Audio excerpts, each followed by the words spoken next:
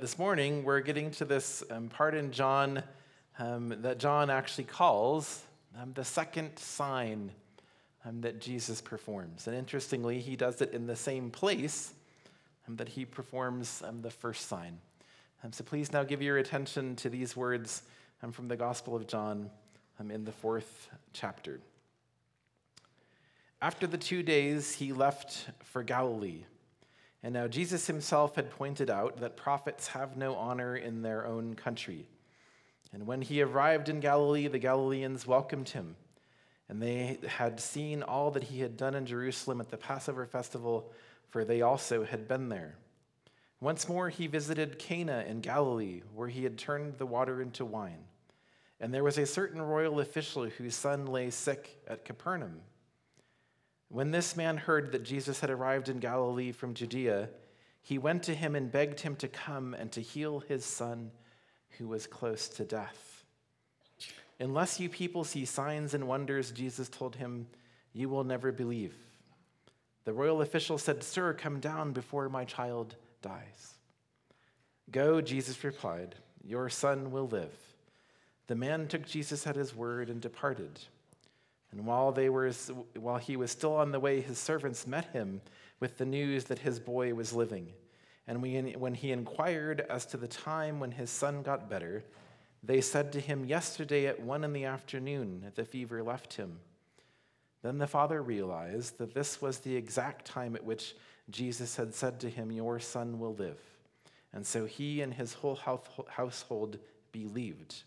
This was the second sign Jesus performed after coming from Judea to Galilee.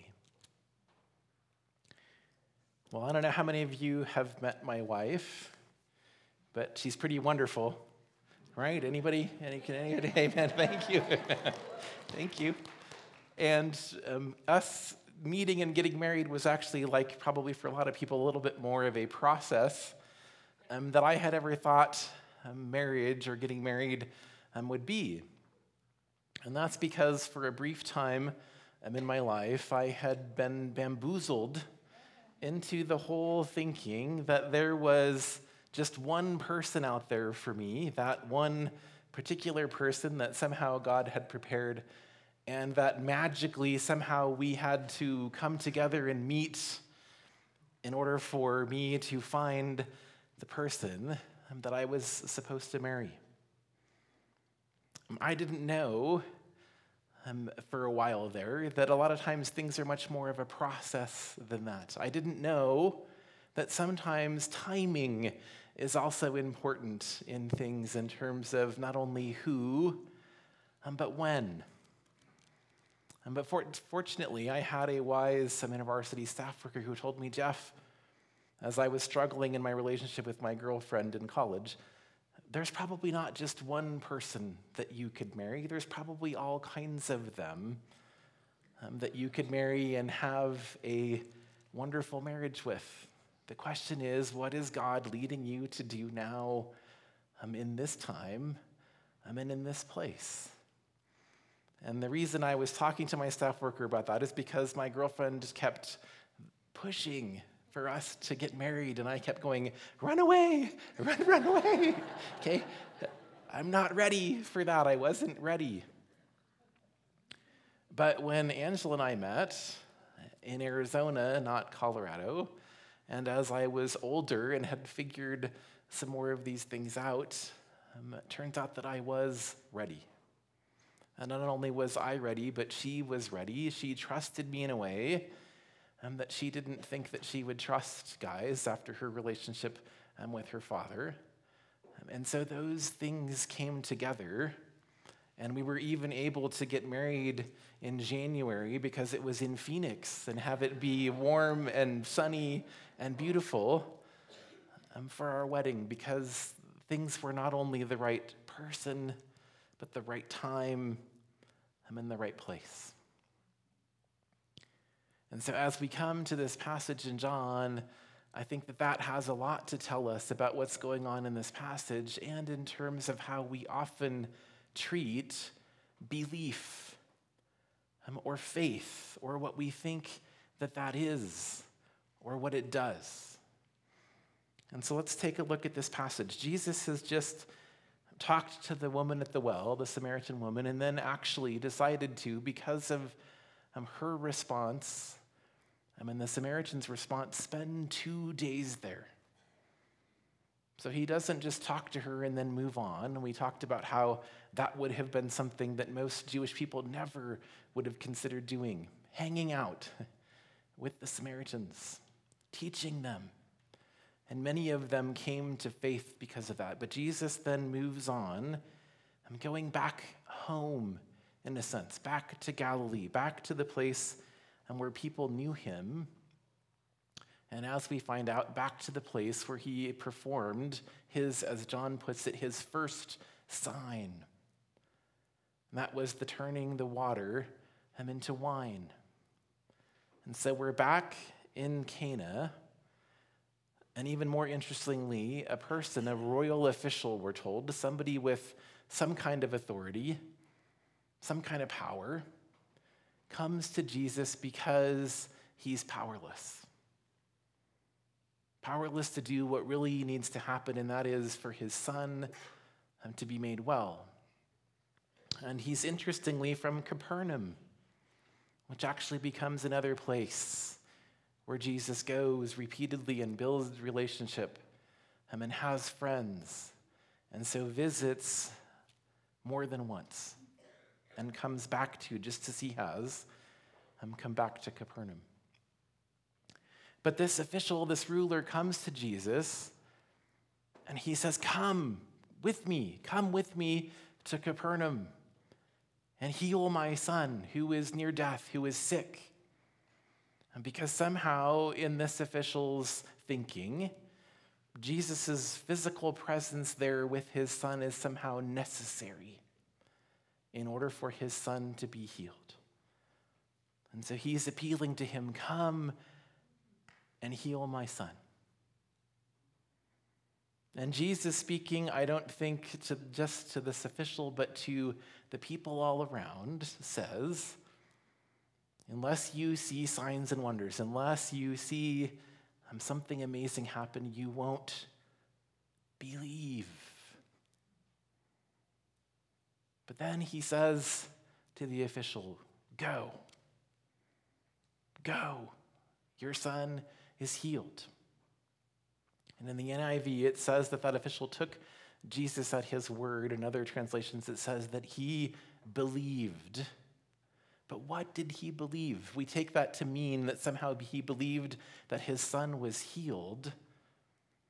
I think that what John was really trying to get at is that he believed, okay, he doesn't need to come and be there in order for this to happen.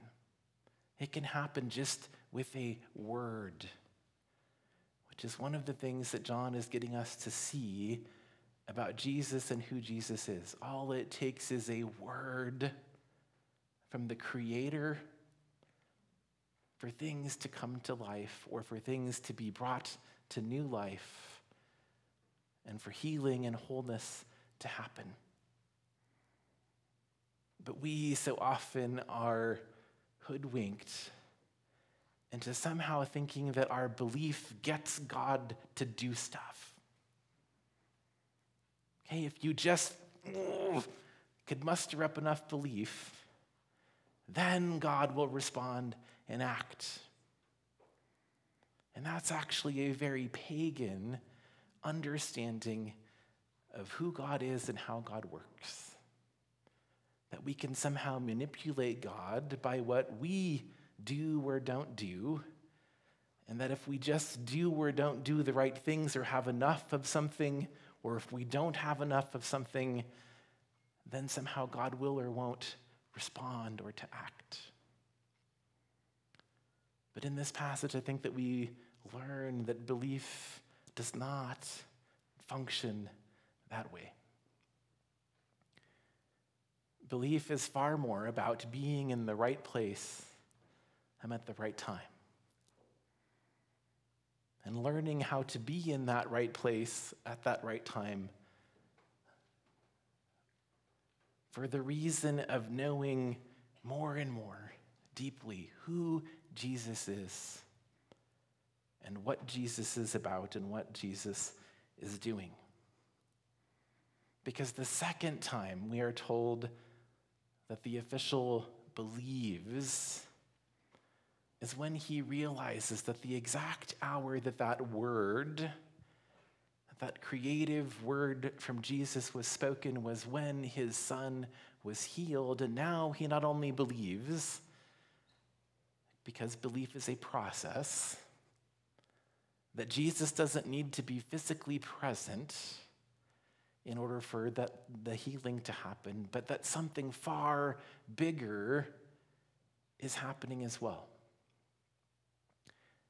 And the reason that we know that is because John tells us that he and his whole household believed, which is a formula that we hear throughout the scriptures and especially in Acts, having to do with this kind of faith in Jesus that is about trust, that is about knowing what is really happening in and through Jesus, and then orienting our lives around that. And so what does the official, at least in an inkling, in a beginning, come to believe? And well, there's some hints in the passage as well. The first one is that his son was near what? Was near death.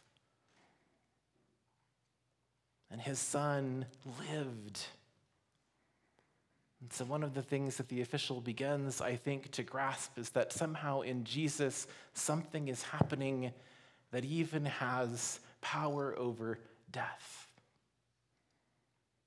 And so one of the things that we believe is that in Christ, life is coming into the world, more and more new life, and that death and the sway that death has over everything is beginning to lose its grip.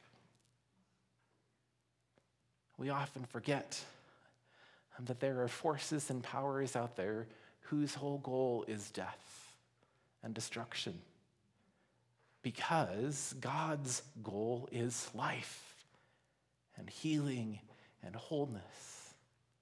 And so Jesus is able to, with a word, speak healing and life.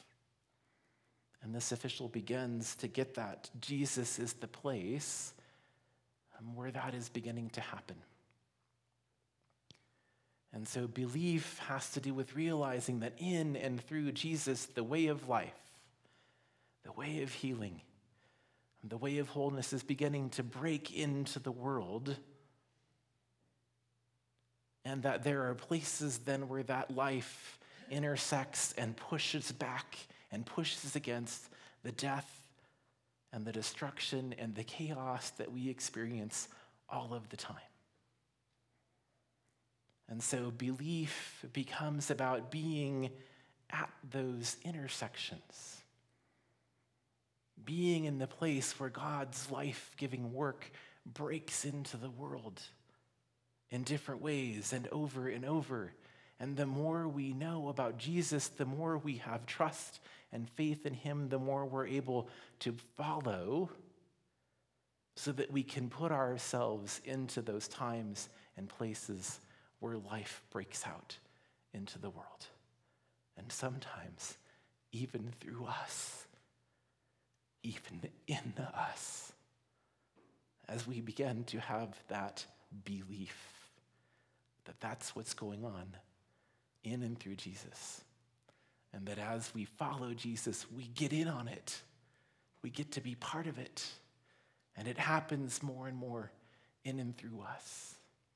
And so our faith doesn't make stuff happen. God is doing the stuff already.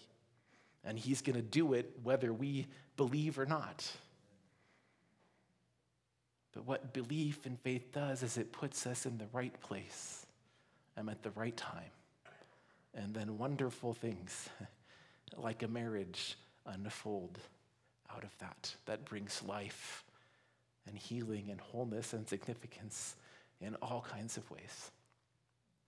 And so may you be in the right place at the right time because you're following Jesus, who is bringing life into a world of death.